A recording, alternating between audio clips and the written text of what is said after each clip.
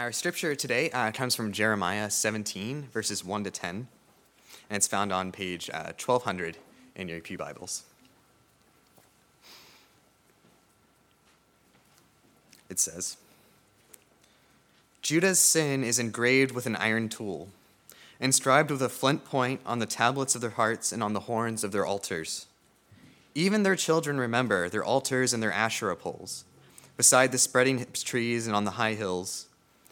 My mountain in the land and your wealth and all your treasures I will give away as plunder, together with your high places, because of sin throughout your country.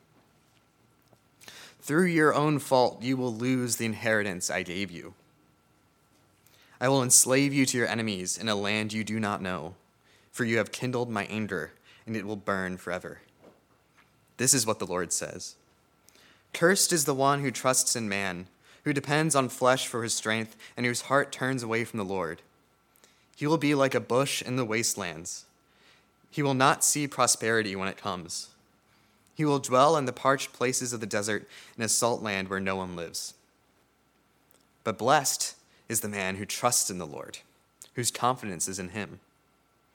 He will be like a tree planted by the water, that sends out its roots by the stream.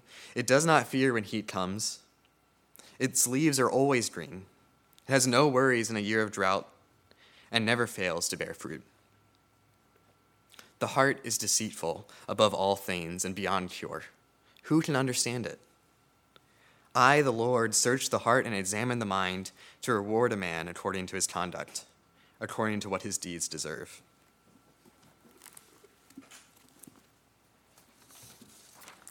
We're continuing a series in Lent, and I think that this is a really useful passage for us in this season.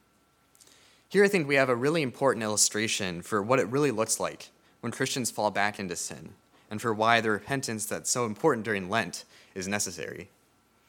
Because the New Testament seems to characterize sinning after becoming a Christian very similarly to the way that Israel's behavior is understood here. Israel here has decided that they're so scared that they're going to go back home to Egypt and make nice with them, hoping that they will protect them. In other words, they're trying to get the people that had once enslaved them to protect them. Sinning after becoming a Christian is like being freed from slavery and then going back home and making nice with your master until he slowly threatens to enslave you again. So let me give you a bit of a historical context for this. The people of Judah had sinned against God in every which way, and so they earned his wrath. Now up north, there were two really big empires that were fighting it out. There was the big, bad Assyrian Empire, which had oppressed Israel for a long time. And now this new Babylonian Empire, which was slowly gathering strength. In 605 BC, the Babylonians won a really decisive battle called the Battle of Carchemish against the Assyrians, which meant that they basically had control over everything. At this rate, it looks like Judah would never have a shot of avoiding invasion, since the Babylonians wanted to expand their territory even farther than the Assyrians had. Judah was a really tiny country with a really tiny army. And when you're a really tiny country with a really tiny army, your best bet is to find a really big country with a really big army to help protect you. You'd probably give them a bunch of money as tribute and pledge to be their loyal subject forever. So that's exactly what Judah did. They went to Egypt and said if they protected them from Babylon, they'd give them a bunch of money and become their subject. But if you know a whole lot about the history of Israel, this is kind of a bad look. The most important event in the entire history of Israel was when God freed Israel from slavery to Egypt and brought them out to this promised land. Egypt was the big bad guy, always breathing down their necks, hoping that they could get the Jews to come back and become slaves again. Just think about how absurd a situation they've put themselves in. They're actually going back to their old slave masters and making nice with them. But of course, all of this was predicted in the law. God said that if Israel didn't follow the law, then they would be sent right back down to Egypt. Deuteronomy 28 says that he would do it by sending them down in ships. In other words, it would be the precise opposite of Passover, except instead of miraculously parting the Red Seas, it would be by simply sailing in a normal old ship back to their place of slavery. God also told them in the law not to make defense treaties with other nations. Instead, he alone would protect them. He'd proved that well enough in the time after he freed them from slavery. They single-handedly handed them to conquer the entire Promised Land. Plus, whenever you make a deal with someone, there's always strings attached. If you're Israel and you have a treaty with Egypt, you're probably not going to do anything to cross them. Maybe you'd worship their gods or go to a war you have no business being in to pay them back for protecting you. Much better just to depend on God alone, as long as that's the one that actually protects you.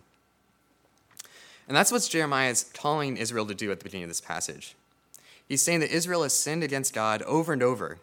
And so if God wants Israel to be punished, they will be punished, whether they grab Egypt as an ally or not. So what they should do is repent and follow the law, trusting in God to protect them. And instead, they try to find some other protection that will never actually help anyway. But we face similar things ourselves. As Christians, we are God's chosen people today, just like Israel was God's chosen people in the Old Testament. And we also have been freed from slavery. Sin had once held us captive, and now we have been set free from it. There's a reason that Jesus' death happened at Passover, because it was there that God redeemed us from slavery. But sometimes we feel tempted to use sin to get ahead. Or we feel like we have to sin every once in a while for whatever weird logic that goes on in our heads. What we have to recognize is that this is almost the exact same thing as Israel returning to Egypt for protection. It's scary to try to live without sin sometimes. It's easy to think that our lives would be better if we just gave in every once in a while, because sin is what we're used to. But sin is our old slave master. Why do we think that sin wouldn't take every opportunity to try to enslave us again? Sin hates you, and it wants to destroy you. Like God says to Cain, it is crouching at your door, ready to devour you, and you must master it. But sin promises so much. Don't trust it. It's not looking out for your best interests. Think about how simple the decision really is here, compared to how complicated Israel thought things were. You notice this in our passage today. It says, "Cursed is the man who trusts in man." Because he's like a shrub in the desert. This is what a shrub in the desert would have looked like to them in ancient Israel. Think how complicated that shrub's life really is. It's totally dependent on rainfall, which is not very reliable in that time. It has to think about, is it finally going to rain today? What do we do if it doesn't rain? How are we going to store up enough to make it to next year? And it's really similar when you trust other people, and especially sin, because it inevitably doesn't have your best interests at heart. Israel had to think, is Egypt going to actually help us if we give them tribute? What do we do if they don't? Along with a million other questions. Because in the end, Egypt didn't care about them. In the end, Egypt took their tribute and then hung them out to dry. And Israel was conquered and carried off into exile anyway. Sin makes stuff so much more complicated. You can probably see that in your own life. Think about just how much work it takes to lie instead of telling the truth. Think about just how much work it is to be angry instead of forgiving. Life is a lot more simple when you follow God and keep his commandments. And you see that in this passage. The one who trusts in the Lord is like a tree planted by streams of water. Here's a picture of what that will look like in the Jordan River. Its life is incredibly simple. It doesn't have to ask the question, where do I get my water? Are you kidding? Duh, it's right there. And it's there every single day without fail, and it's all it's ever going to need. But God is just as reliable as that stream, even if we lose sight of it. In our prayer times before our Thursday Bible study, we've been reading little snippets of practical wisdom from the letters in the New Testament. And I've constantly been struck by just how simple the advice is. Stuff like, work with your hands, try to live at peace with everybody, look out for other people's needs. And I think about just how calming it would be to live with such a simple life. But that's what trusting God is really like, even if it's tough sometimes. We know where our water is coming from, and it never betrays us. We are trusting somebody that actually loves us and wants the best for us, and not something like Egypt that hates us and wants to use us for our own gain. Sin hates you and wants to enslave you, but God loves you and wants to set you free. It should be kind of obvious which one we pick. I don't own a dog, even though a lot of people have told me that they're really great and I should totally get one someday. I don't know, but the Bible has said something that kind of soured me on the idea. There's this proverb in the Bible that says, as a dog returns to its vomit, so a fool returns to its folly. And dog people, can you tell me whether that's actually a thing or not? Do they actually vomit and come back to it? Oh, okay. I I didn't want to look that up because that would be a weird thing to put in my search history. Anyway, it really is the perfect analogy. Why would you ever want to come back to your own vomit? It's disgusting. It makes no sense. There's some weird thing going on in that dog's mind that none of us can even begin to understand. But I don't think it would really make much sense even if we did understand it. The same thing is true if we look at foolish people doing the same stuff over and over and expecting things to go great this time. Think about it from the perspective of God, and it will probably look something like a dog returning to its vomit. A person with a huge drug addiction has given his life over to the drug, and it makes his life so much worse, but he's still going to come back to it. To anyone that hasn't experienced drug addiction, it looks like a dog returning to its vomit. Why would you ever go back to your drugs? It makes no sense. But there's something going on in the mind of an addict that none of us can begin to understand. And the same thing is true for all sin. In Christ, the Bible says, we have been freed from the slavery to sin. At one time, we felt like we had to continue to sin and feed it as our slave master. We had to get it even with people who'd wrong us, or feed our illicit sexual desires, or take our anger out on other people. We had to grasp for power and do everything we can to gain status. And it promised us that it would make our lives better, but it really didn't come close. In fact, it made our lives so much worse and so much more complicated. Do I trust this person or that person? Do I push this advantage or that one? How do I make sure no one finds out about my secret sin? It makes us all stressed all the time. And for what? Do any of us really get what we seek out of those things? But Christ showed us a new way to live, which is one where you give yourself up in love for others, where you seek the good of others and prudently put your desires in line so that they can be used for the good of others and not just ourselves.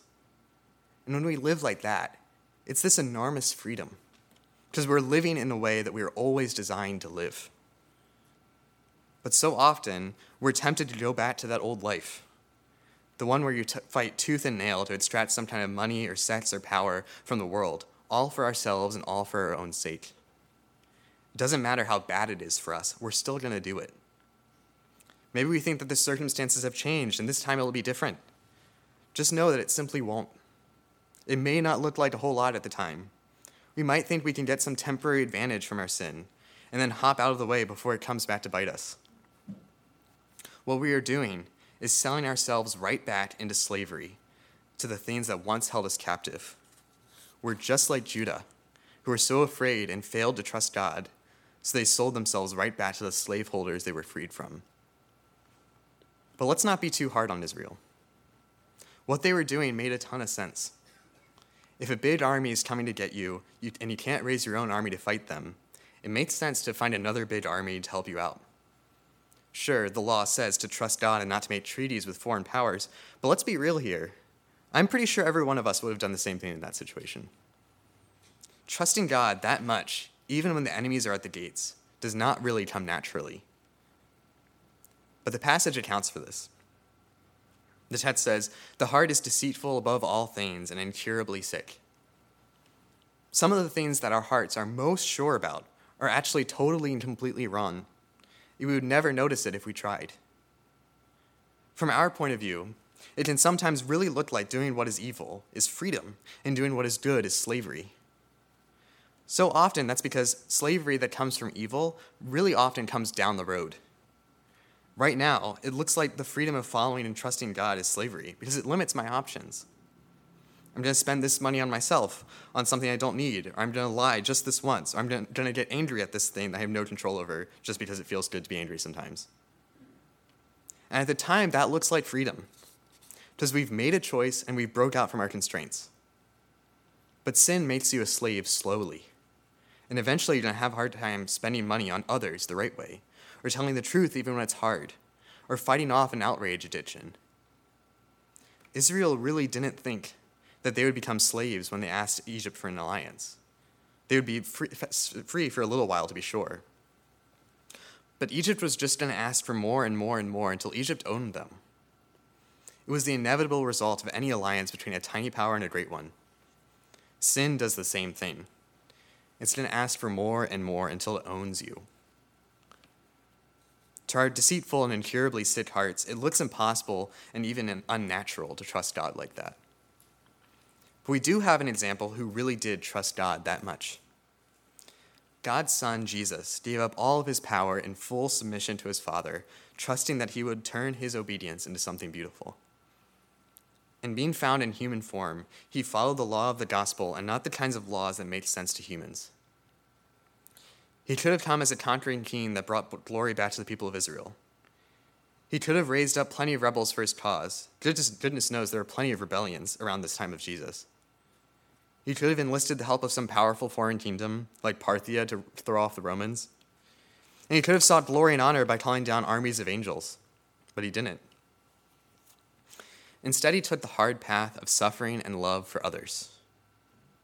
He did the hard thing of trusting God with his entire self. And he became obedient even to the point of death, even death on the cross. But in doing that, he won a victory that was just far more lasting. And he created a kingdom which was totally different from every other one in all of history. This is a kingdom that's based on a law that is not slavery, but freedom. It's one that makes humans more the way they're supposed to be, instead of putting them in bondage to something terrible that's warping them and making them miserable. And his trust was finally rewarded when God raised him up from the dead and made him victorious over evil and death. And now everyone who has been baptized has access to that very power that rose Jesus from the dead, and we can all experience a new Passover. We have been freed from the enslaving powers of things like Egypt and have been adopted as sons and daughters of God. Paul says, "So then, brothers and sisters, we are debtors, but not to the flesh, to live according to it. For if you live according to the flesh, you will die. But if by the Spirit you put to death the deeds of the body, you will live. For all who are led by the Spirit of God are sons of God. For you did not receive the spirit of slavery to fall back into fear, but you have received the spirit of adoptions as sons and daughters." So this week, take a look at the different ways you feel tempted to sin and fall back into slavery. And look at them soberly for what they are, because they're out to destroy you and take away your freedom and agency. All of this is a huge deal, no matter how small it looks. During this time of Lent, it's a good time to be really aggressive with rooting out your tendencies to evil and slavery. You can fast and pray and work hard for 40 days, and all of this knowing that you're already a part of God's family. And in the end of all of it, we get to joyfully take a look at Easter, and maybe you'll be able to experience the freedom and joy of new life in Christ even more than you ever have before. Let's pray. God, help us to recognize that following you is freedom, and following sin is slavery. Give us the faith to put to death our sins so that we can be raised to new life with Christ. Amen.